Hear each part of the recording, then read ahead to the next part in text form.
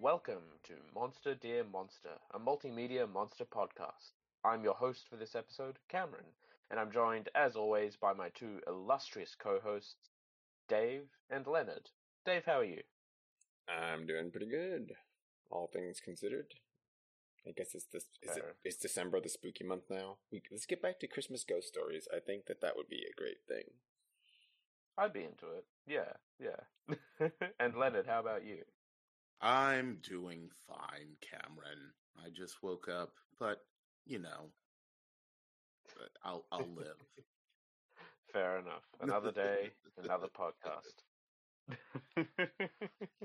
Yes, my day is filled with podcasts. Podcasts that people never hear. I just record them and immediately delete them. Like Into the Void with You. It's like the sand mandalas. Yeah. Yeah, exactly. It's a form of performance art. It's all good. Well, this episode we will be once again delving into the excellent Haunting of Bly Manor. And we will, in this time around, we'll be covering episodes 3 and 4. Episode 3 being The Two Faces Part 1, and episode 4 being The Way It Came. Because we're going non-linear with the episode titles, I guess.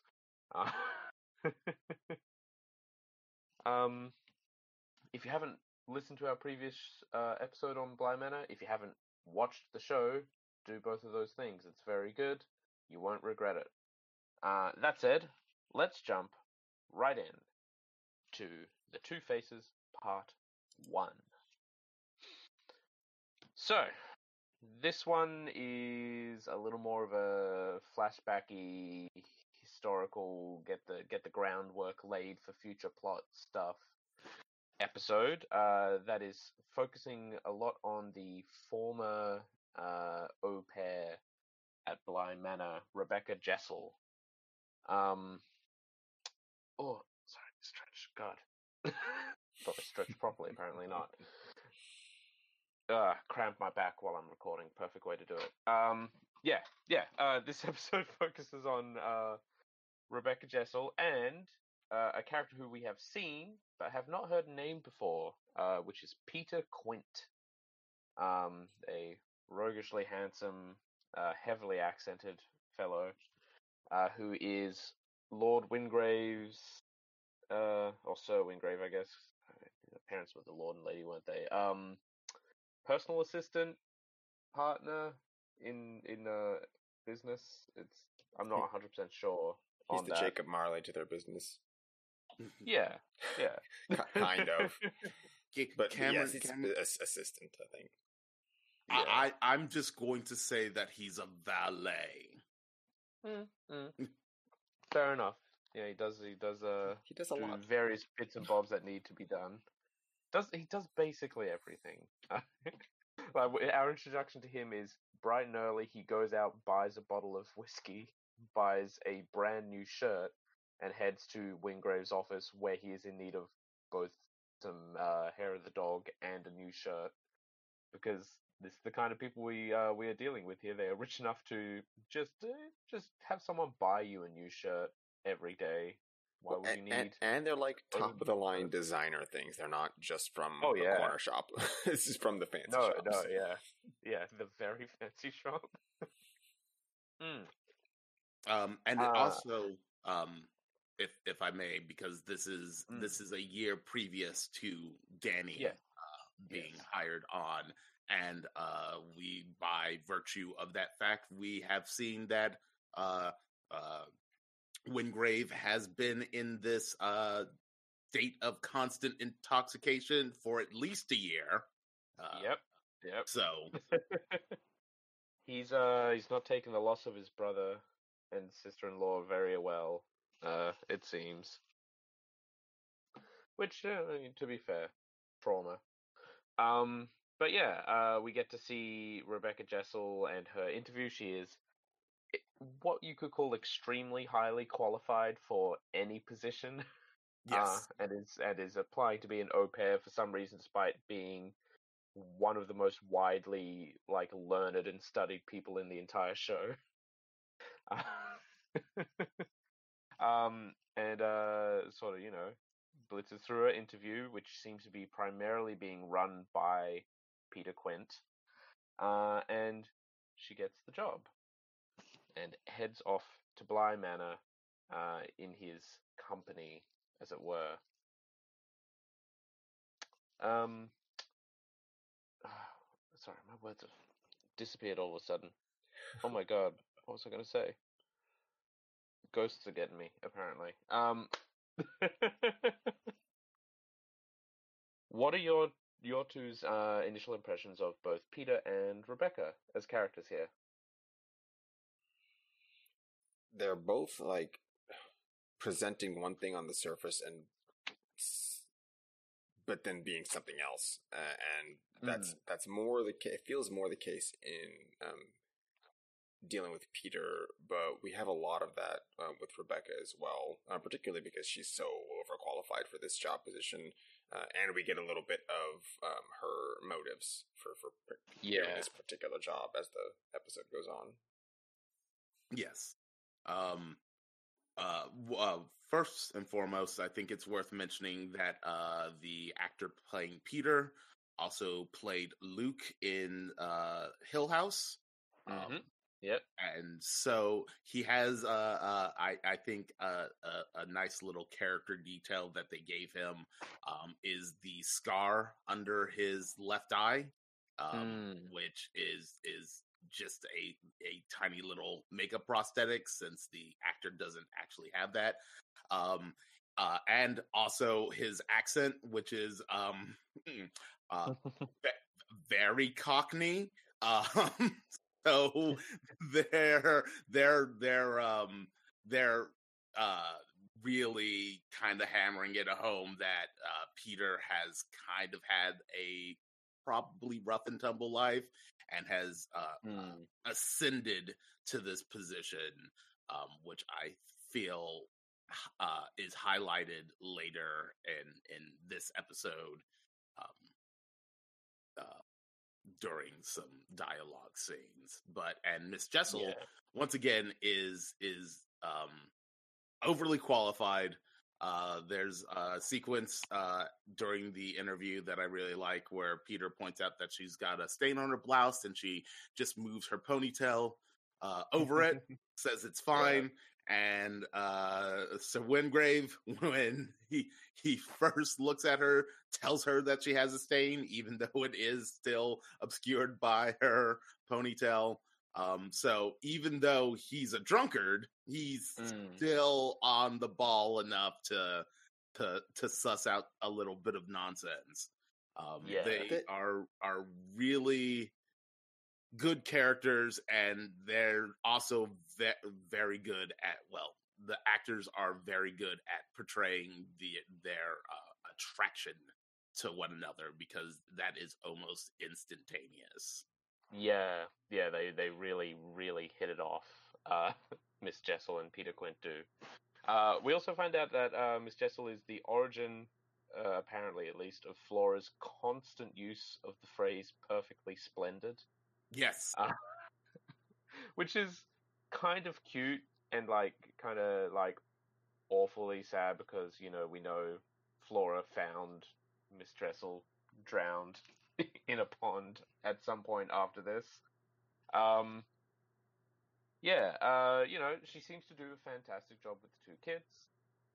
She seems to fit in very well with the people around the manor. She and Peter get along probably a bit too well.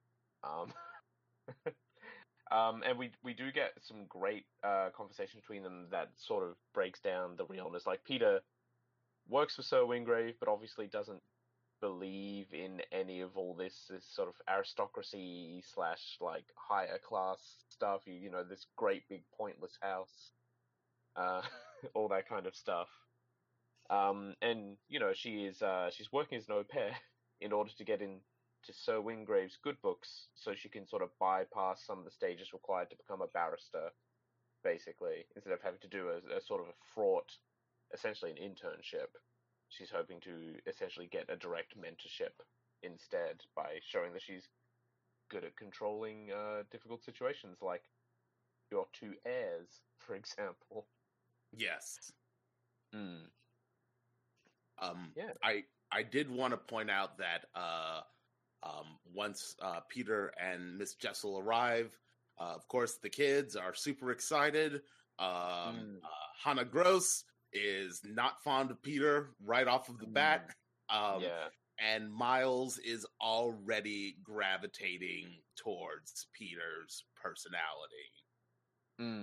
Yeah, he really likes Peter. And we also learn in this episode that Peter is where Miles got his weird thing for trying to find people's quote unquote keys. Yes.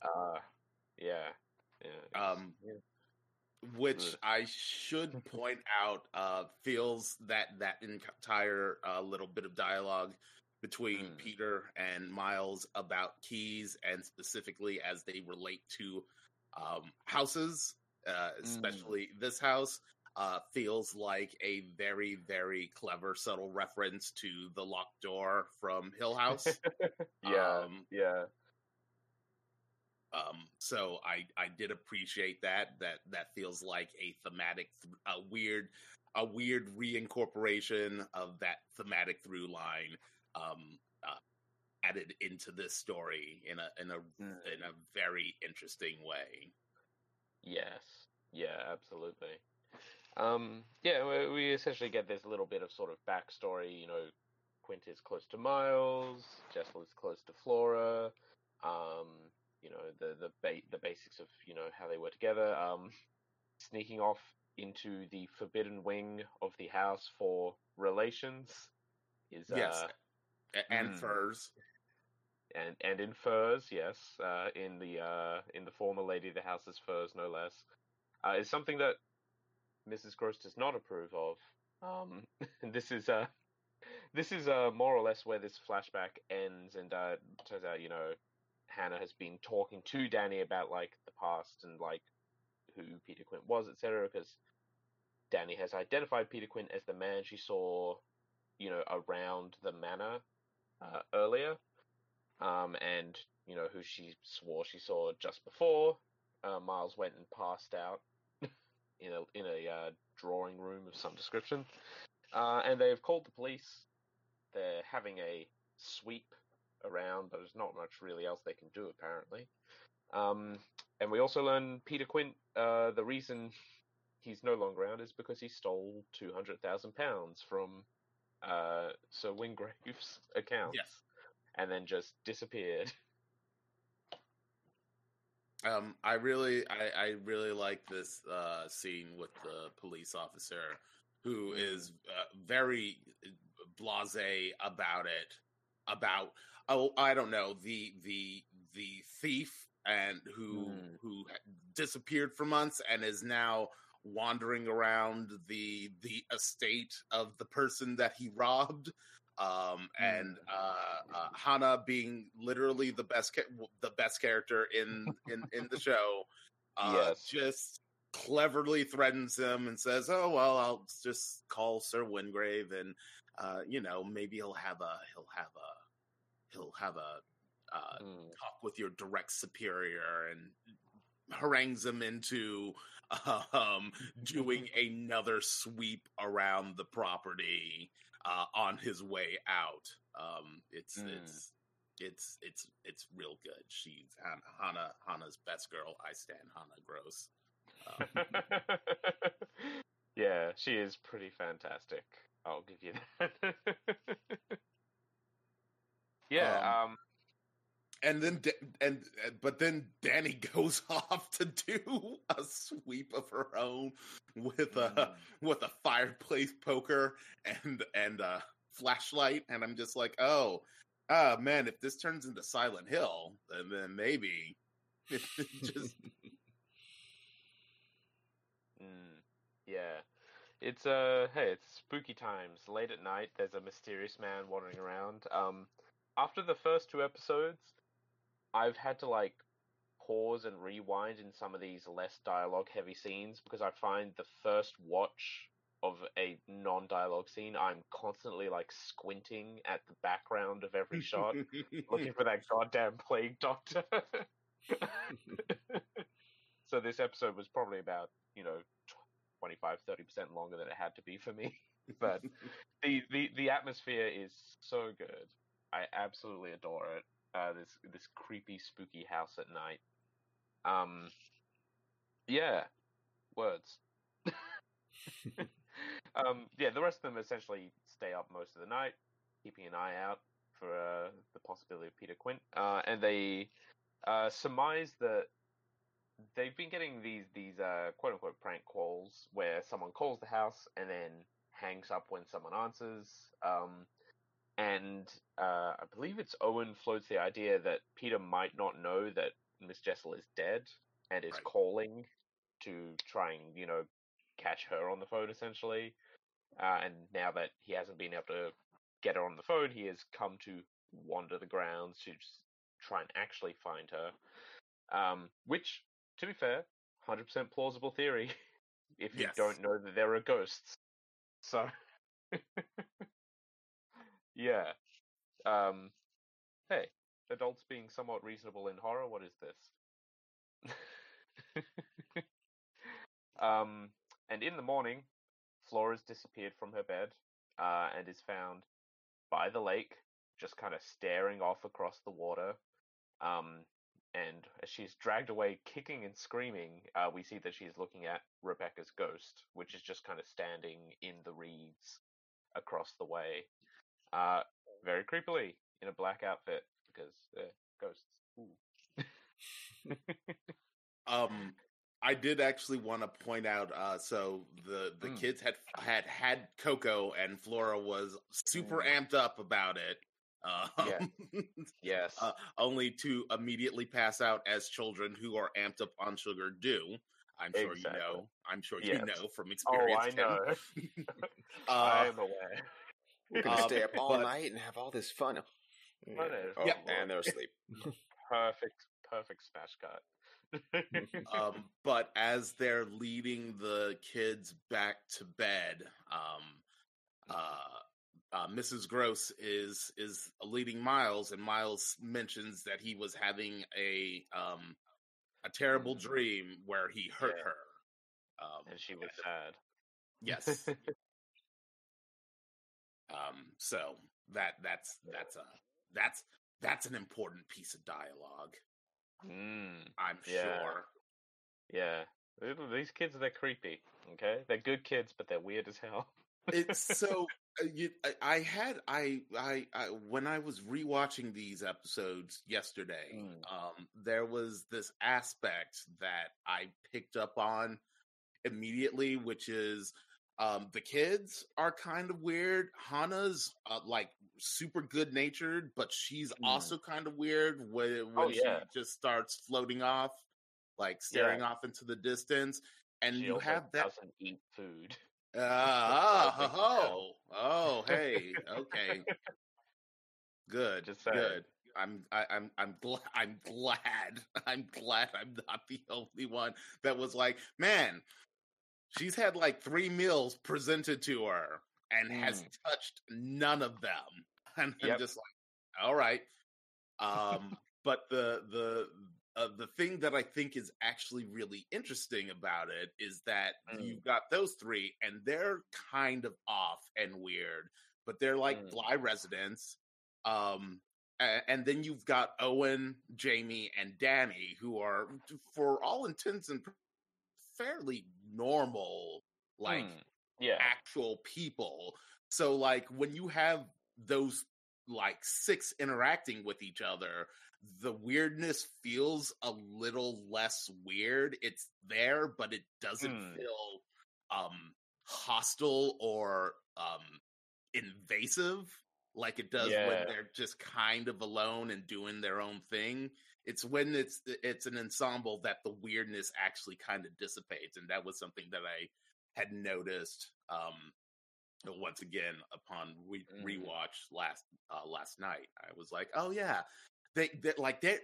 Those 3 are super weirdos like all the time, but when you put them with like normal people, they're fairly good, like except for the kids, but you're like, well, they're kids and also massive trauma, so it feels easy to write off. yeah, they blend in a little when it's not just them by themselves. Like Right. all the shots with just Miles and Flora, sure they're kids, but they are super weird kids. Oh yeah, and super creepy. Yeah, they're always up to something. Those damn kids running out in the night with their muddy feet. Yeah, and the next evening, I believe, yes. Thanks, Brain. The next evening, Miles and Flora are putting on a show. It's story night. Yay. Story night. Which apparently is something that happens whenever they've managed to process whatever's going on with them and want to express it somehow. Yes. In the most pretentious shows ever. Yeah. I mean, listen, if I had children. if I had that foyer, I would put on pretentious. I would make people do that. Yeah, oh yeah, did you enjoy dinner? Yeah, now take a seat. The show's about to start. Time. Yeah, after dinner theater. Yeah, exactly. Yeah, Flora's part of the show is fairly innocuous. It's a little weird, but not that weird. And then Miles is extremely weird because he is a puppet, who has been forgotten by his maker. Haven't we all? Yeah, and he gets super intense and super creepy and extremely like aggressive and weird with this long monologue about how all the stupid puppets forgot that they were puppets when the maker stopped pulling on their strings, but then he started pulling again and it hurt. I'm like, okay, dude, Jesus. There is one thing I've seen so much in the last week is geez, kids, can you lighten up a little from The Simpsons? And it feels so applicable to this show. Well, someone was reading them Legati stories. Yeah, that's fair. Yeah, not a good bedtime story there. Absolutely not. And I think that it's actually really fair. I'm really ashamed because it's kind of my job to know about the show, but I don't know any of the actors or actresses' names. But man, this kid playing Miles with this monologue is like fantastic. Like, oh yeah. Like as a young actor, I'm very excited to see what he moves on to because he's pretty fantastic. Yeah, and like I know it's a theatrical thing within a filmic thing here, but like he could do a good like Shakespeare monologue someday. I'd be into that. Yeah, but also do more horror while you're still a creepy kid. Yeah, while you're still a creepy kid. Yeah. Just don't be too creepy because then you get stuck in that and then lambasted when you try to do something else. Yeah, exactly. Fortunately, his intense rant about the puppets is cut short by the phone ringing again. At which point Jamie kind of just runs over, grabs her. She's fucking dead, Quint. She's like, thanks for interrupting this horrifying play. Yeah. But it's not Peter Quint. It's the first time that someone has actually deliberately called the manor, apparently, and it's because Owen's mother has finally died of dementia and dementia-related problems. And it is like a terrible dark comedy, but I did really laugh with Jamie with the sarcastic, snarky, assuming it's Quint on the line, just yelling that Rebecca's dead, and then just the immediate drop on her face and turn is like, oh god. Right. Yeah, it's real bad. She's she gets the oh man, I guess I'm that asshole moment. Yeah, exactly. So Jamie and Owen leave for the night, obviously. Owen's got to get home. It's super unfortunate, and God, this is like these two episodes I found super like emotionally wrenching, like a lot, and this is like a definite big part of it is like Owen's acting here, absolutely fantastic. Yeah. Really gets across like that sort of shock, grief when you first hear news like that.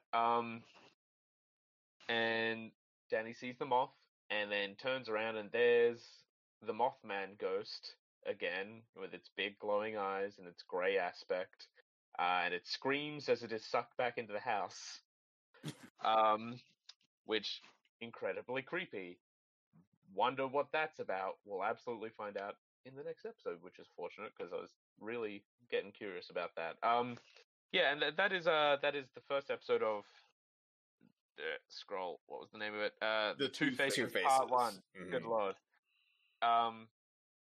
Which I really actually like that naming convention because like you'd expect Two Faces Part 2 next, but it means they are dealing with like different subplots. Not all they don't resolve a subplot, they move on to the next. These things are still sort of knitted together. Yeah, so I'm really none of this is linear. It's bouncing around a lot.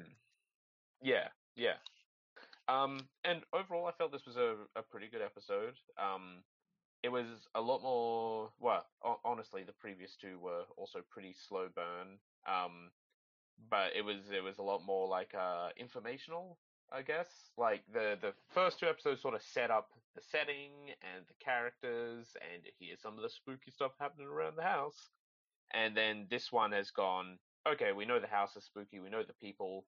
Let's dive into some of the stuff that has gotten us to this point. Yes. Yeah, and it's all pretty good, and it sets up drama moving forward into the story as well with Owen and all that. And also in general, I feel I should note throughout this episode, Jamie and Danny have sort of been getting closer. One would say they're getting more comfortable with each other. They're talking, they're chatting. They're sharing the looks and the little bits of humor and stuff. They're really fitting in together. What good pals. just gals being pals. Yeah. Any other thoughts on the episode, you two? Well, I wanted to go into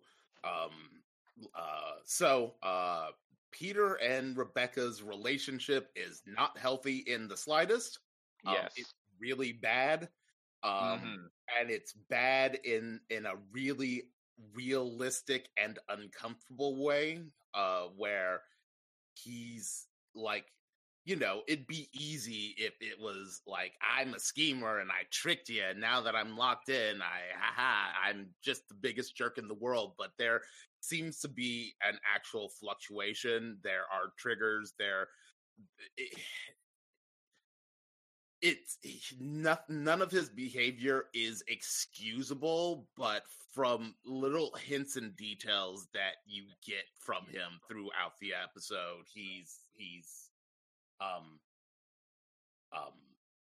just, he feels like the real like abusive person. And I think I wanted to highlight the fact that I'm impressed by how measured both the performance and the writing of the character is, because he does the thing, like there's a part where he brings in a bouquet of flowers and then presents it to Flora, because of course that's the sweet thing that you do. And then Flora gives one rose to Miss Jessel, and I'm like, oh yeah, that's nice. And that's what actually leads into the discussion about Keys with Miles.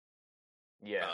And then there's a after Peter and Rebecca have spent their first night together, he tries to get her to shirk off her duties and come back to bed, and she doesn't, and that clearly upsets him. It's just some really good performance and some actual good writing for this kind of awful toxic relationship. Yeah. Dave, any other thoughts yourself? They are just along the same lines. I mean, that's you can see that he's interested in her, like he likes her on some level, but his personality and his character aren't conducive to that, at least not in this situation. He's far more aggressive than ever would need. Like, he could have just played this straight and it would have been fine, but he's so, like, self-centric that it's just gonna be bad, like, no matter kind of how the situation plays out. Yeah. I mean, he's possessive and extra jealous, which is like, I mean, those do go hand in hand. But for someone so self-assured, I feel that is a lot of what's behind the character. Is he's playing at this station. I mean, he's good at looks like he's good at what he does, which is weird. So he's effective. You'd think you could just get by on that, but he's like always trying to play a game, I guess, and that's to his ultimate detriment, really. Yeah, he's a somewhat self-destructive sociopath. Yeah, and a kind of con man.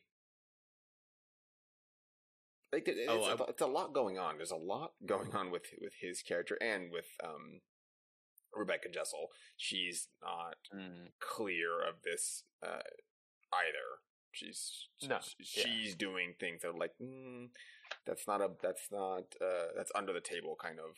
I mean that's the whole point with her taking on this job in order to further herself in the first place. And I think that you can roll that back to her time in the interview where she has the stain on her blouse and then she just hides it with her braid. Yeah, it's like that doesn't make the stain go away. And then she makes the remark that, you know, I'm dealing with like 2 school-aged children. Like, why should I care about like how the blouse is going to be? Because it's going to get messed up. Get dirty. Right. But that, I think, hiding of something, even though it's still in plain sight, applies to both characters. Mm-hmm. Like, it's a character thing more than just an overt, like, oh, there's a stain on your blouse and you're being tricky about it or something. Yeah. There we got a bunch of good characters. Everyone's well written and well performed. And this is, I think I made the remark the first time around.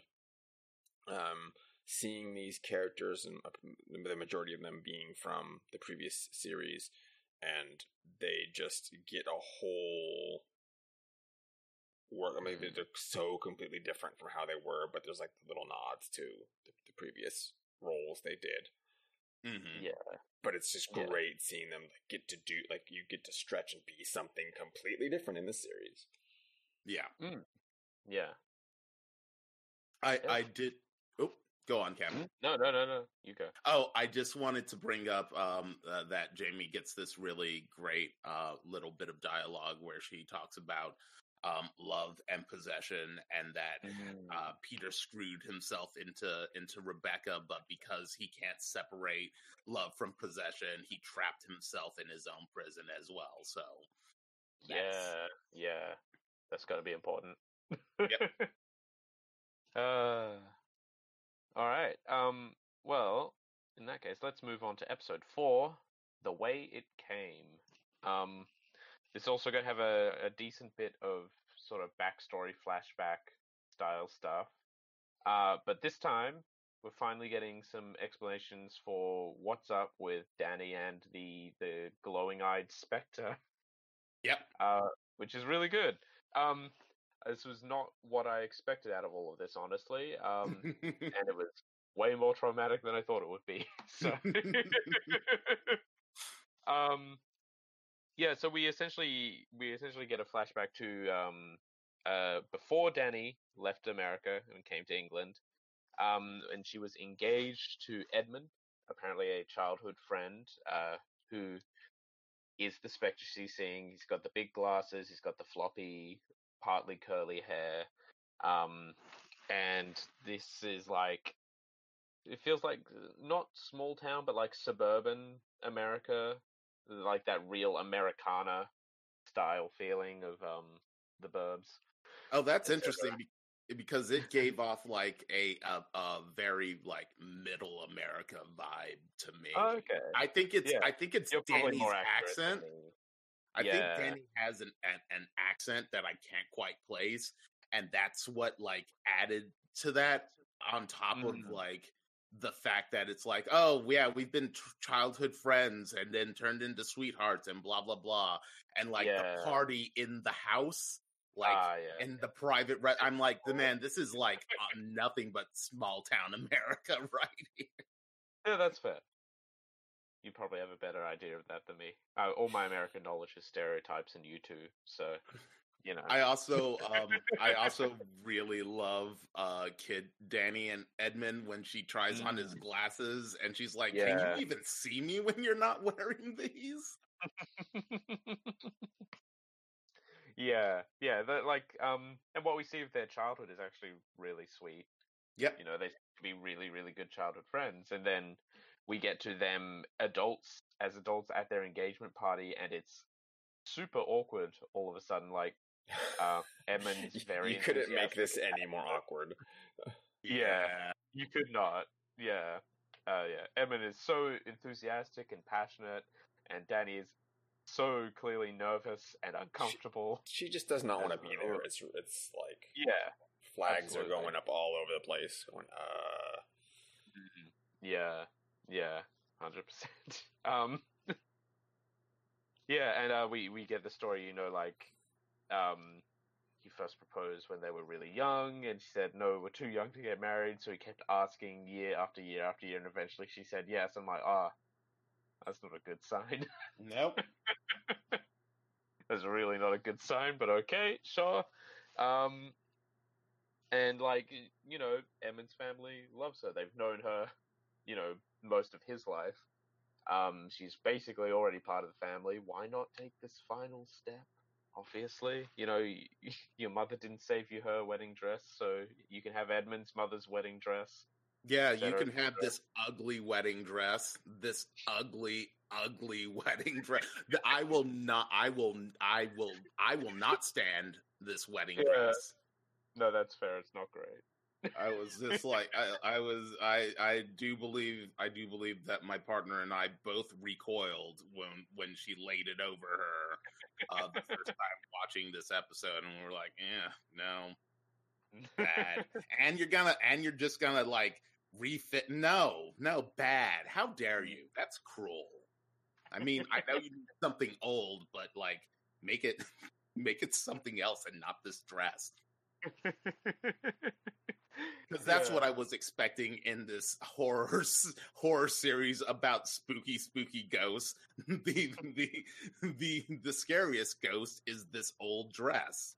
Well, it would have been like from the 60s.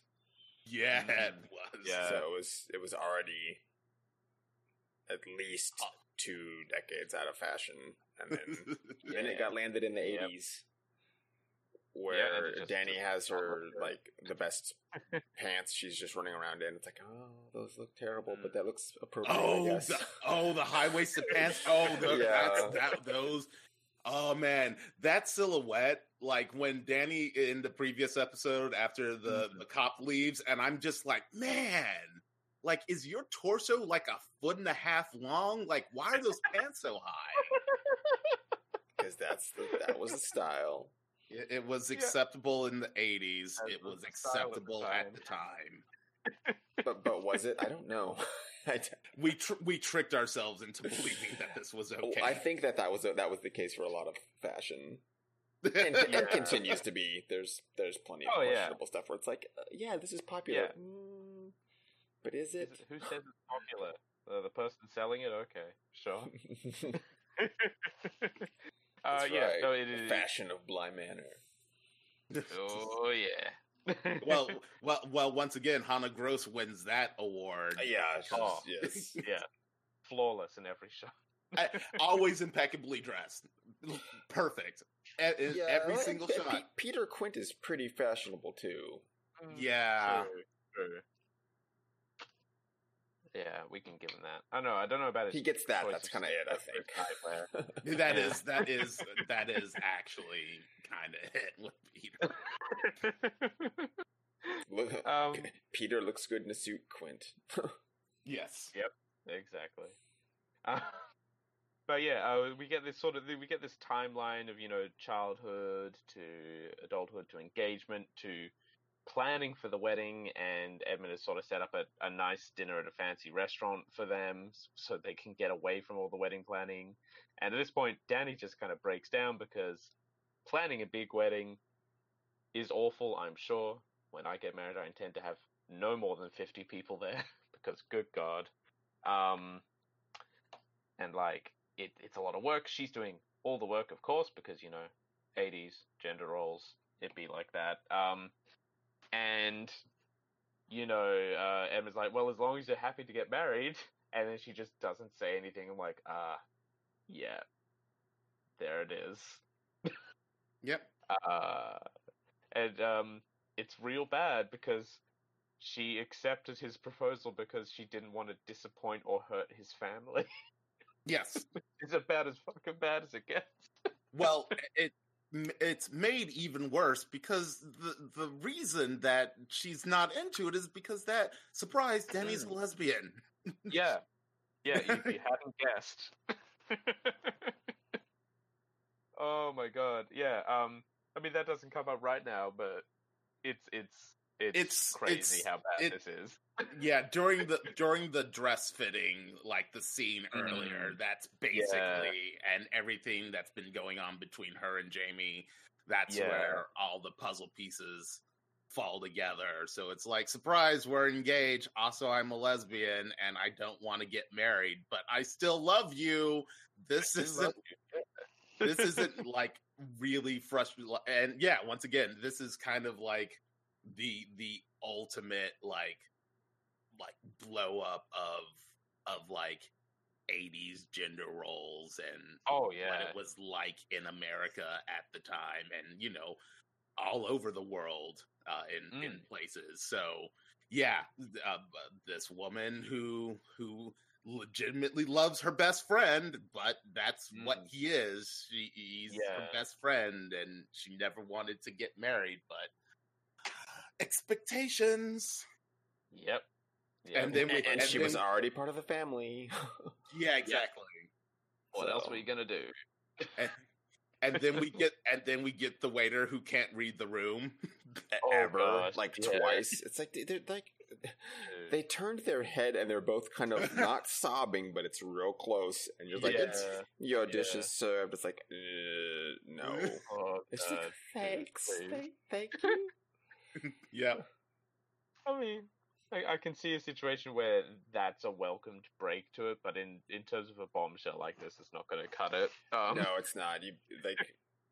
You could have. Here's some wine, guys, on the house. Sorry. Something. Not here's your main dishes that you're obviously not going to be eating. Yeah, exactly. And then so they get in the car to go home.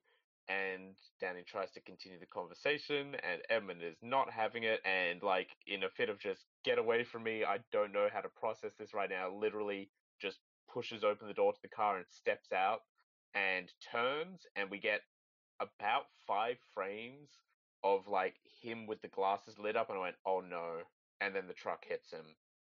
Yep. And like, that's where the ghost came from. This is how you make a ghost. Yep. Yes, and it's like the tropiest. He's still kind of breathing for a little while. Like, that was some many ton truck. No. I mean, humans are surprisingly durable. He was maybe alive enough to make it into surgery. Alive with quotation marks. Yeah, I don't. Like, he hadn't stopped twitching yet. Yeah, and then the best part is that she's running over to like hold his hand or something. She's just in shock, and then the truck driver's just chilling in the truck. It's like, no, that was the affront right there. Yeah. God, he could have at least thrown his arms up as he sat in the cab. there's going to be a lot of paperwork. Oh god. Yeah, and it's pretty awful, and it gets worse because not only, like, from her point of view, not only did she more or less kill him, like, I can see how she come to that conclusion, feel the guilt of that. She has to do the whole funeral and grieving process as if they had not just essentially broken up. Yep. Because can't hurt the family anymore and say, oh, actually, the reason he jumped in front of a truck, unintentionally or not, was because I told him it wasn't going to work out between us. So, like, she's just at the funeral, and people are like, you two were such a fabulous couple. I know you made him very happy, yada, yada, yada. And it just gets to be a lot. And, she starts freaking out. She sees him in a mirror and is like, excuse me. I'm like, oh, she's going to storm off. No, she goes and just grabs a coat, puts it over the mirror in the funeral house hall, and then just leans down and starts sobbing. I'm like, oh, okay, this is pretty rough. I mean, and it's not even him just in the mirror. He's like holding her. Yeah, he's got his hand on her shoulder. So yeah. And I think his ghost is taller than he was. Like it made significantly taller than he actually was. He became a tall boy. Yeah, a giant in death, etc. Yeah. Yeah, and the final bit of this flashback is Edmund's mother comes by a few weeks, maybe a month or so later. Is like, I just came to check on you. The neighbors say you haven't been eating, so I brought you some lasagna. I'm like, oh, nice. my favorite. Yeah, and also here's Edmund's glasses. I'm sure you want them. Oh, you don't want them? No, listen, I can't have these. Yeah, I don't want them either. I don't want the spooky glasses. Here you go. I've been seeing things. Wait. Dear God, I mean, like, I know trauma, all right, but maybe don't foist the glasses off on. She doesn't know the whole breakup part of it. Don't foist your deceased son's glasses on your wants-to-be daughter-in-law. Especially if her first reaction is like, "Oh no, I couldn't," and backs away with her hands up in abject horror. It's okay. I don't want them either. Yeah. I'm like, yeah, thanks for this cursed item. Yeah, like, she literally says, I can't stand to look at them, but I can't throw them away. I'm like, okay, you're just gonna foist them on the person who they would traumatize the most. Yeah, cool, that's how you get rid of a cursed item. You give it to somebody else. Should have given them to a baby. Baby wouldn't care about the ghost. Well, Danny kind of did, because Flora found him in her good point. Yeah, that's fair. And Danny at this point kind of like brushes off Edmund's mother, say, she's got stuff to do, she'll be alright. And it's because actually she's packed her bags and the taxi is pulled up across the street. Yep. She's getting the hell out of there. And I don't blame her one bit. Yeah. It is, if only she had left 5 minutes sooner. Yeah, exactly. Yeah, would have come back to an empty house. Made life easier for not have had spooky glasses. Exactly. Yeah, that is more or less the first half of the episode. I think it's a pretty long flashback. But it gives us some fantastic details on Danny's story. It is traumatizing and creepy as all hell, and really puts so much stuff into context now. Like, it is now like fully explained why Danny has such an adverse reaction to any flash of the ghost, to just seeing the glasses showing up again, that kind of thing. It's pretty rough, and she's not feeling great, to the point where she doesn't go to Owen's mum's funeral, which, to be fair, she had never met Owen's mum. Right. And Owen also said, you don't actually need to come, which is nice of him, at least. I also appreciate Danny's super ugly 80s black dress too. Yes. Oh my god. and the fact that she looks wait, did I say Danny or Jamie? You said Doesn't Danny. matter. Okay. And that Jamie. No. And that Danny's ugly dress, and that she tells Jamie it's the only thing in black that I had, and I'm like, yeah, still not great for a funeral. No, they're a bit scandalous for a funeral. There are a few too many frills, off-center frills for this. Yeah. And again, we get some nice little fluffy stuff with Jamie and Danny. Now that I don't have to go to the funeral, can you help me get this dress off? It's like, oh, and they're like, no, really, I can't reach this zip. Which, God, that's a feeling. Inconvenient zips are the constant of women's clothing. I'm sorry for all of you. And no pockets. And no pockets. Yes. Good point. There are two terrible constants: inconvenient zips and no pockets. And also ghost fiancés. Also ghost fiancés. Yeah, exactly. So while skipping out on the funeral, Danny takes a walk around the grounds and finds Flora also skipping out on the funeral, which, fair, she is a small child. But she's doing what I would actually classify as a really cool thing for a kid to do at this age in a place like this, which is grave rubbing. Yes. Not robbing, rubbing. Yes. With paper and wax, specifically. I didn't do it with graves as a kid, but I did do it with a bunch of other stuff as a kid. It was a fun pastime. You should try it. I don't know if the names on any of these graves are going to be hyper relevant in future. At least one of them probably will be. But we get a fun bit of little wordplay from Flora because Danny's like, your pants are getting all wet, and of course that censor. No end. Yep. She loves it because, again, American English, your pants are the things what you put on your legs, and in British English, the pants are the underwear. Yes. She was only getting her trousers wet. Yes, only my trousers. Said I'd wet myself like a baby. I love that. I love that lie. She said I wet myself like a baby, and I'm like, man, laying it on real thick here, aren't you, Flora? You get real punchy when you do your grave rubbings, don't you, Flora? Well, she does about everything, to be fair. She loves it all. She's one of those kids that just loves to hype everything up. Yeah. It's the best thing ever. It's the most splendid thing ever. And that's why her view on the basement being perfectly horrible was actually important. Yep. Not getting hyped up, it's serious. We find Hannah has also skipped out on the funeral because, she does things her own way. She's lit a candle for Owen's mum, etc., etc.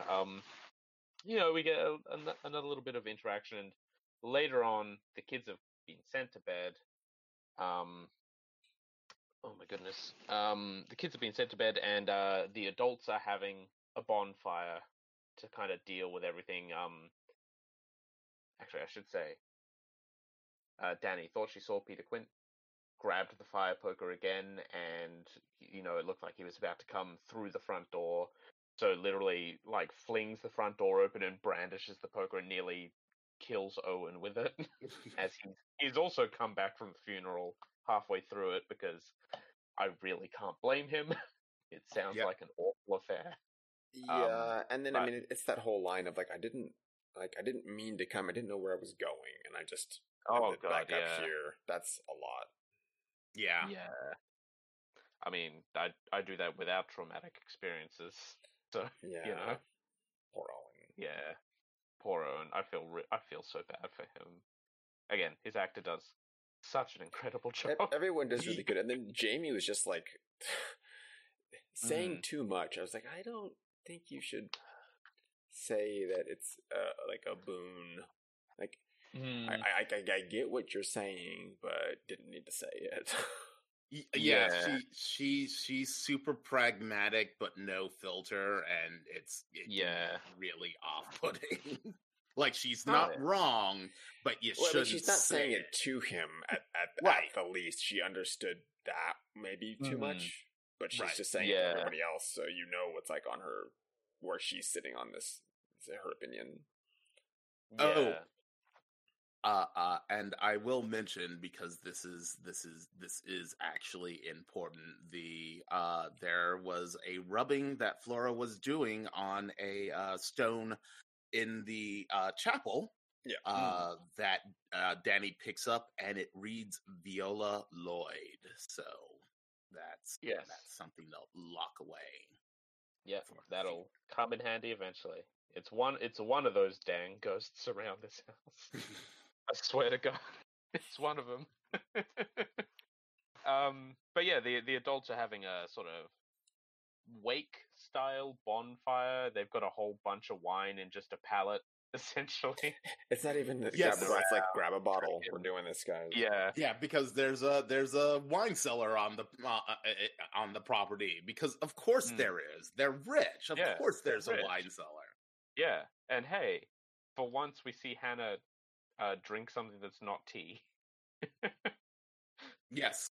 Still not food, but it is wine. It's a step. Yes, we do. Yes, we do see Hannah drink. We actually see her drink previously, because somehow she knew that Owen would be back at the manor, and started preparing shepherd's pie, which she knows is his favorite. Because they're in love, because they are doing because they got a thing going on. And it's super sweet and really nice. Just, it's a really sweet portrayal of like these two people that are kind of dancing around their flirtation. Yeah, it'd be improper to show it too forwardly. They've got work to do, but come on, you know. Yeah. They have a bonfire, and Jamie brings up the origins of the bonfire, which was, you'd burn bones at certain times of the year to ward off the evil spirits before you got too deep into winter. And so in this case, the bone is metaphorical. Yep. And it's essentially it's an excuse to toast various people and sort of air the grievances of the past. So we get a toast for Owen's mum. Owen gets to air his grievances over the funeral, wherein everyone glossed over the absolute horror that is dementia, which, I mean, like, I understand why people do, but it's something people should talk about, because it's something traumatic that people need to, like, work through. Yes. Yeah. Seeing people slip away over time, not cool, no matter the context. God, I feel so bad every time. I keep saying it, but we get a toast for Charlotte and, oh God, I've forgotten Lord Wingrave's name. The Lord and Lady Wingrave, gone a year now, over a year. Good God. Words. And we get one for Rebecca Jessel as well. Yes, from Hannah. From Hannah, yeah. They're sort of, they're essentially listing off everyone they know who has died at this point, and then Danny pointedly doesn't take part. Nope, she's just like, no, thank you. Pass. No confronting this. I will pass on this one. And Owen and Hannah are sort of just taking comfort in each other. That's not a euphemism, actually. It's just sweet of them. And Jamie and Danny sort of walk off to go just have a chat, give them some time, get away from the roaring heat of the fire for a bit. And they go sit in the greenhouse. They have a little bit of a chat, and, they sort of air some things. Then partway through a sentence, Danny just, everything overflows. It's terrible, repressing yourself, and full on kisses Jamie. And it's very sweet. And it makes it even worse when halfway through the next kiss, Edmund's ghost appears and freaks the hell out of Danny again. Yep. Yeah. It's hey, it's real difficult when past trauma interferes with your present and future. This is just a general message. It's a good bit of symbolism. That's also just, hey, ghosts, man. Especially when it's just it's a manifestation of guilt. Yeah. Especially when it's a manifestation of guilt. Mm-hmm. Yeah. I mean, she left the country to get away from, but not deal with. So that's the crux of like what Danny's going through. Mm-hmm. Yeah, because that's a lot. That's not like that's not one small thing. It's like you feel like your actions not only were compromising your own future, but then ultimately ended up, to your mind, potentially killing your best friend. Yes. Yeah, absolutely. It's a lot to intentionally not deal with to any degree. And I do like. Hey, we've already mentioned it. Jamie is super like forward and speaks not necessarily without thinking, but speaks without a filter. And so it's like, oh yeah, I was hoping you'd like talk to me a bit more about your dead fiance. Is like, and to be fair, she's very accepting. Like Danny's like, I still see him sometimes. He's like, and Jamie's like, is he here now? It's like, no. It's like, oh good, fuck off, dead boyfriend. I'm like, I think that just called him. Thanks. Yeah, probably. Yeah. But like, it is very meaningful that Jamie's like supportive and like she's really accepting of what Danny's bringing to the table, because it's a lot. Yeah. There's a couple bags there. Yeah. Oh yeah. But Jamie is presumably not without her own baggage. I don't think anyone in this setting is, you could say that for. Yeah. But as being a very kind and caring, supportive person. And once Danny is clearly freaking out, is also very quick to shut the whole thing down, and maybe another night, another time. At which point the narrator comes in and says, but what Jamie didn't understand was that the au pair had been waiting literally her entire life for another night, another time. Like, it's got to be so rough. Sorry, Jamie. Bad luck. Yeah, better luck next time. I know there's probably not a happy ending, but I would hope there was a happy ending. Later on, Danny has gone to bed, as after Jamie has gotten Owen home, and Hannah has also presumably gone to bed, and decides to get up for more alcohol, which is always a good idea. And we find out how the kids knew that Danny was getting out of bed at night, which is just that Flora's dollhouse just shows the position of people, and like the dolls move around on their own to represent roughly where people are at any given time. So when early on, when Danny finds the doll of Peter Quint just looming menacingly over Miles' bed in the dollhouse. Oh yes, bring some more meaning to that. He's possessed, I'm pretty sure, 100%. So, some awful thing going on there, but Danny's doll isn't in a room, and there's this doll of a lady in white. It's the dresser doll, the one that lives under the dresser. Yep. I do have to say that like there was an aspect of this like this kind of weird remote viewing that Flora has. Yeah. That I'm just like, man, I kind of wish that Kojima was still at Konami, because I'd really like a Metal Gear villain that basically just had the entire base set up with That'd be great. Like fight a villain that has the mini map. But in the form of a just like one third scale of the base of the of the area. Oh, that's a good idea. Don't make a Metal Gear game with that, but make a game with that. But to their credit, the children are absolute heroes, as far as I can tell, because they notice Danny's out of bed. They notice the creepy doll indicating a ghost is roaming around, and immediately begin Operation Prevent the au pair from seeing something which might kill her or something like that. And essentially run out, find Danny, and say, Flora had a terrible nightmare. You need to stand here and look at us and talk with us for at least a few minutes. While it slowly goes behind you.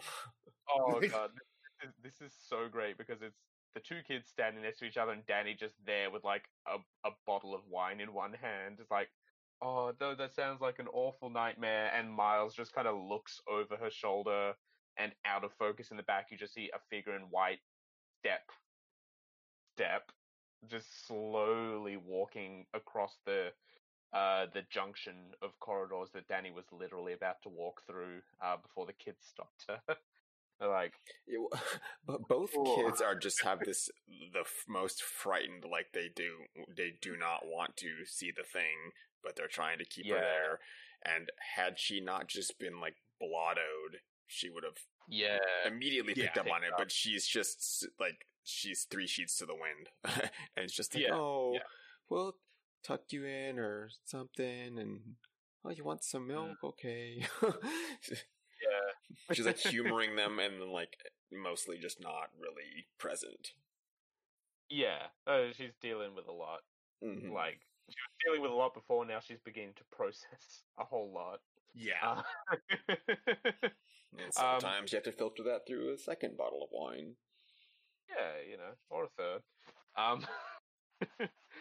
The children, their job done and their au pair saved, allow themselves to be returned to bed. Because they couldn't stop themselves. They couldn't be stopped if they really wanted to stay out. And Danny, however, fiendishly stays up, gets Edmund's glasses and actually goes back out to the remains of the bonfire, crackling low at this point, and decides maybe it is better to let go of the past, tosses them in, and is again confronted by Edmund's ghost.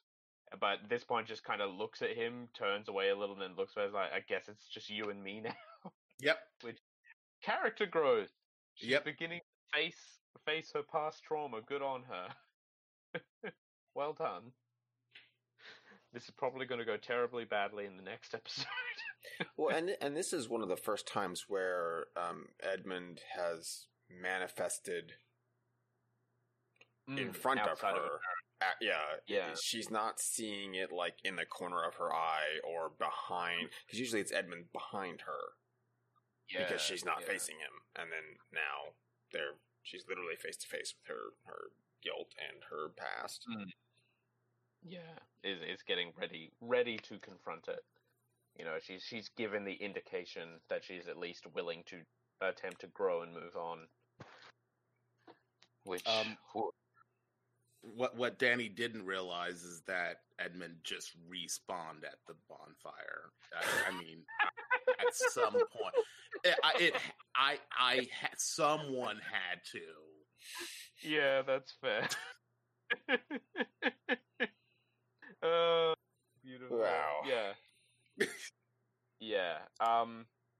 God, this was probably the best episode so far, I think. Like, it had great stuff that gave good context for, like, the story thus far. It had great character interactions. It had, like, a really tense, spooky moment that was, like, interestingly done, because it's not, like, camera work and, oh, look at these shadows, but it was, like, this 10-year-old child is looking nervous and fidgeting while talking to his au pair, and that's a tension-raising action. And it had character growth. Yes. We're getting somewhere. Like, we've got all this setup done, and things are beginning to really, really sort of start moving forward at this point, which is appropriate because we're, like, almost halfway through the show, I'm pretty sure. Yes. Halfway? Is it 10 episodes on 8? It's 9. 9, of course. Couldn't get it right either way. And also, something that I forgot to mention earlier is that when, right before Flora ran into the chapel, Hannah was staring at the ceiling, and that unpleasant, that crack that just looks like a rune from Bloodborne just was there on the wall, and after going back and looking again, it is once again gone. Same crack, different location. Oh boy. I'm intrigued about the crack. It's not high on my priority list, but I really kind of want to know what's going on there. I'm sure I'll find out eventually. Yeah. Dave, Leonard, your opinions? Not on the crack on the episode. Yeah, this was a really good episode. So I also took the time this week to go through and, well, I would listen to it, but I went through The Turn of the Screw by Henry James. So it's the full story that this is adapted from. The bones of it are there. It's a governess who goes to a house in the countryside to watch over two young children whose parents had been killed recently. All right, they just had died overseas, and they're haunted both by Peter Quint and Miss Jessel. Yeah. But the book doesn't go into. There's no exposition really. It just introduces, this is the cast, these are the ghosts. That's all you're gonna get. Like that, you get some names, and that they're like bad people. Like they're bad, but they're low people. So they're just lower status.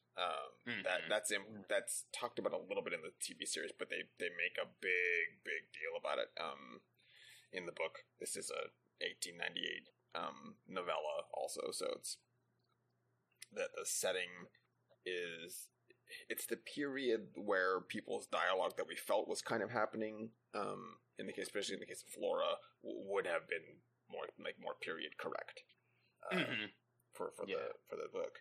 And it has the main characters are basically only the governess and Miss Gross. What they've done, I feel like, for the show is they've taken Miss Gross's character and then split her into Hannah Gross and Jamie.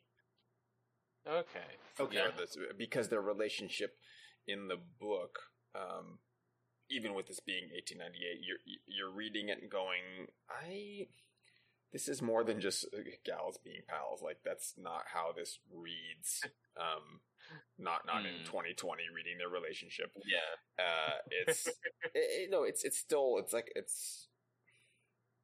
There's nothing overt about it. It's just a very kind of wholesome. They're the only two people that they can really rely on in the house, for one. They're great friends. They're confidants to each other. It really reads as like if you had combined Gross and Jamie into one character, or vice versa. So a lot of the governess, as she's dealing with these ghosts and these wayward children, her only recourse is to like rely specifically on Miss Gross for anything really. It's playing a lot more with social status, simply because like Miss Gross, she's a servant of the house. She can't read. The governess is like trying to like rely on her for stuff and give her like, here's a letter from the master of the house, and here's this stuff. She's like, I can't read it. You have to just kind of read it to me. So there's a lot of play with that, and particularly in regard to Peter Quint, and the entire time she's seeing his ghost like in different, like on the parapet and outside. It's never like really in the house except for one occasion.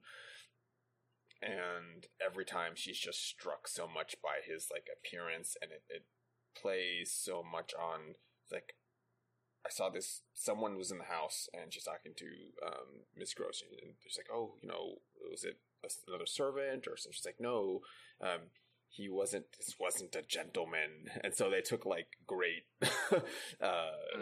umbrage at that. She's like, we're not a gentleman, it's like she didn't even have a hat, but it's just so conscious on your bearing, your demeanor, and like what that says about you. I found that to be really interesting, particularly in contrast to how they portray Peter Quint in the TV series, where he might be lower born, but he's decked, to the nines. He looks the part. Yeah. Whereas this, he was like a scoundrel, just down to his the fiber of his clothes and his being, you know, and she's like, oh, but he was handsome, but obviously like a rogue. And they said the kind of the same thing with Miss Jessel. She also she's like she's a horrible old menace. Like it's not talking about her age. It's really weird. It's the way she's like a timeless, like an ancient evil. It's like, no, I was like, no, she just died and she was young like you, like roughly the same age as the governess. So they're just digging a lot into appearance versus it's very surface level reading of people, I think. It's like, oh, you just have like that kind of face. Like, okay, you just look like a villain. So it was, that part was really interesting because it was putting so much attention on it. The children aren't as they're not as charming, I guess. Seem like there's a sense of that to them, but you're not really you're getting all this as a first person narrative by the governess. She's just like relating this tale to you, like through a diary entry or a journal. And when she's talking about the kids, she's just like, they place so much more on them being possessed and them not acting like as a child should. Miles, it's Miles and Flora, and Miles, they're both demonstrating like knowledge they shouldn't have. Their knowledge of history and mathematics and everything is just beyond, like, they don't even need to be taught anymore. It's a sense of, it's like reducing the governess's place in the house. She's supposed to be there to teach them to do all these things, and like that's kind of being taken away from her by the children being like infinitely more precocious than they should be given the situation and their ages. It has Miles. It's set kind of in the same thing where it's during the Christmas holiday, but the time's ambiguous. It goes up like, oh, a few months later. But wow, how is this school year working? It's real weird. Because he's dismissed from the boarding school he had been sent to, and it never explains why. They have to guess at it, and they're thinking that, oh, he stole something or whatever. But it turns out he was saying things that should never be repeated to his like most loved of friends. And it's just because it's Miles relating like what happened, but he doesn't remember because he was possessed by Peter Quint. Yeah, is what it's what it's trying to like tell you without saying it. So it never really gives much exposition, but I think it works better for the story. You're left with just like, it's a ghost story and stuff happens just because. That doesn't need explaining. I like that better in that particular kind of instance where they don't bother to try to like dig too deep into it. It's just there's two ghosts. We don't really know why they're there.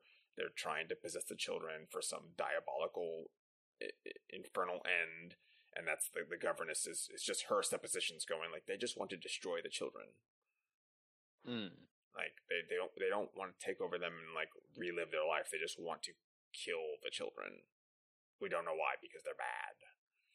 Because they're low class. Class people are always... They're always trying to destroy high society. They just want to bring us down, and by taking out the children, that's the new generation, and that would ruin the aristocracy. Yeah, so there's a lot of class struggle, I think, going on in the background of the story, or really the foreground, because that's what the whole point is. But you can read it in like a couple different ways because it's very, very ambiguous whether there's even ghosts at all. No one can see them except for the governess. And she keeps insisting that the kids see them, but the kids are always like, nope, we don't see anything. So it turns into like gaslighting. Like she can't tell if they're being that way or if they really can't. Ghost lighting, yeah. And it just I'm interested because of how the book ends. I really want to see what they do with the show. and we'll just get to it. I think I'll return to how the book ends once we get to episode 9. But at least just to give a sort of like, it's not a 1-to-1 adaptation because they've added in a lot of other little fun details. There's no like hidden or shut off wing of the house. That stuff just doesn't really come into play in the book. It's very bare bones. But I mean, it's still like 4 hours long to listen to it. So it was a lot of detail and a lot of it discussing like things that are proper and people being mindful of their station and what you could possibly even try to do to remedy this. She can't contact Wingrave because he like forbid her from the beginning. He's like, I don't want to hear anything about the house or the kids or anything. Just like take care of it and I'll be back in a year or whatever. And so that part's strange, and she's like hesitant to even try to get a hold of him when there's stuff happening in the house, and a lot of that's her and Miss Gross trying to like navigate the situation for like what would be proper socially, and like would they even get him to believe? And they probably can't tell him that Miles is not able to go back to the school, but then they have to figure out like where to send him and not hide it. It's a lot of navigation of things that you like wouldn't really consider outside of this very specific like kind of context. So that part's, it took longer to like I get what it's saying, but it's not like relatable a whole lot. Right. So you're just like, okay, sure. I mean, yeah, I guess that sounds fair. Okay. I mean, I saw the bloody screaming woman, but Sir Wingrave told me never to wake him before noon. Yeah, so... no, it's literally that kind of like, well, we have to listen to what the master says, and the mansion is burning, but it's not noon yet. Perhaps when the fire spreads to his wing, he will awaken and then solve this problem. No, we cannot. We like. We must protect the wing at any cost. Nothing must rouse him before tea time. I'll write a letter. Okay. Dear Master Wingrave. Yes, and it must be sent, and he'll get it in 3 days' time. I wish the ghosts had more like appearance time. They appeared a few times. They were deeply unsettling, and then it really did, because it's narrated specifically in first person. The governess takes the time to assure the reader that she's scared, but she taps into reserves, and she's like, for the children and for everything else, I will stand up to these ghosts. And she's like, any other time had it been another me, or last week I would have been petrified and I would run away. And she's like, but I'm in charge of these kids now, and I'll just stand here and stare down the ghosts, which she does on occasion.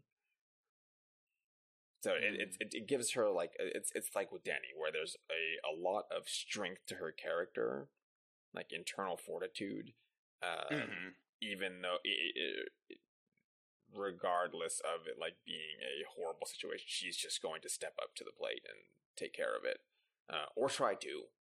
And sometimes she needs help, and she's self-conscious or conscious of herself enough to know that when she needs help, she's going to try to get it. And then solve everything at the lowest level. We can't involve the Lord. We have to kind of get stuff done here. And then after everything's finished, we can tell him that maybe something happened, but it doesn't matter. It's done. So I think it's definitely worth the read. And then the version that I read was narrated. It was Emma Thompson doing the narration, so it was really well done. And her voice for performing as Miles or Flora is it makes them frightening, because it's the slightly higher pitched lady's voice, but being a wispy young lad. It's like, okay, you made him like way creepier just because you're doing this voice. So it was good. I was hoping for a little bit more ghost action, but it's very light on the ghosts. Aside from their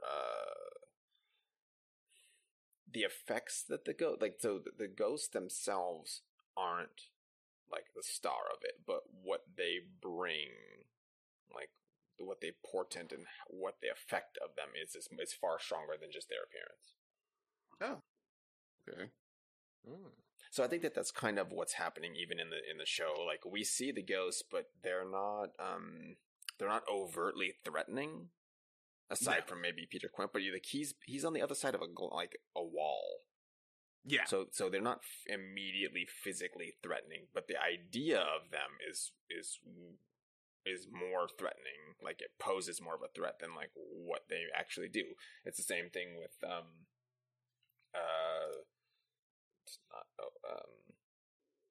Edmund. So Edmund isn't physically, like, yes, he's like super tall, but he's not physically ever threatening her. He's the specter of what she's done. Mm-hmm. So it's her own self, like, being more of a threat to her than anything that he would ever do. Right. I mean, the only thing he's ever done is like put a hand on her, and it's not like the Peter Quint hand.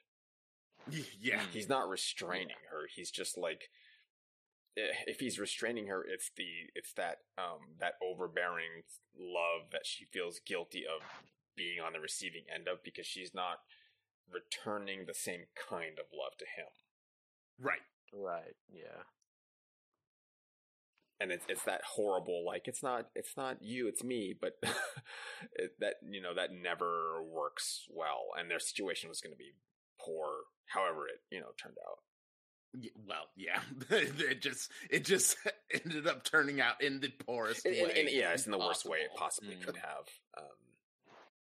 But yeah, so the ghosts, in as much as we've seen them so far, aren't directly threatening, aside from they're potentially possessing 2 children for whatever ends they may be going for. Right. Yeah. So for now, that is the turn of the screw, and then in 3 episodes or so, we'll finish that up and compare like how that ends, which is very specific to what the Bly Manor does. Yes. Cool. I'm glad that this isn't. I feel like this would that a direct adaptation of that would probably be difficult to do, and probably not as interesting as what they've been doing with Bly Manor. Which and that's not to disparage the original work at all. I think it's doing something different. Like, its commentary is not what the show is doing, and that's good. That's a nice adaptation, because you're taking like the idea of something and then you're building on it. So we're getting not necessarily a better thing, but something different.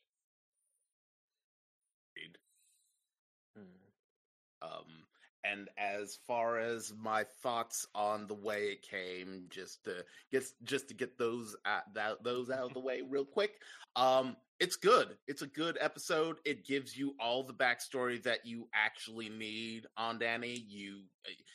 Like that. It checks off that mystery. Now we know what that ghost is. Now we know what Danny's backstory is. Now we know what her deal is completely, and now moving forward, that may or may not impact the rest of the narrative, but now we have firmly established who Danny is, and that is really, really important. So it's a real good episode. Yep, firm agree. All right. Well, next time we will be covering episodes 5 and 6 of Haunting of Bly Manor. Oh, good lord. Presumably. We hope that you've enjoyed the show. And where can we find people on the internet? Leonard, where are you hanging around these days? Yes, people can find me on Twitter.com by searching at Dr. Faust is Dead. People can also find my video work on YouTube by also searching Dr. Faust is Dead. And I am very much looking forward to the death of this year. Everyone join me with bats as we bludgeon the old man that is 2020 to death and unceremoniously kick him off a cliff at the end of this month. I think that is a sentiment that we can all agree with. Dave, where can people find you online?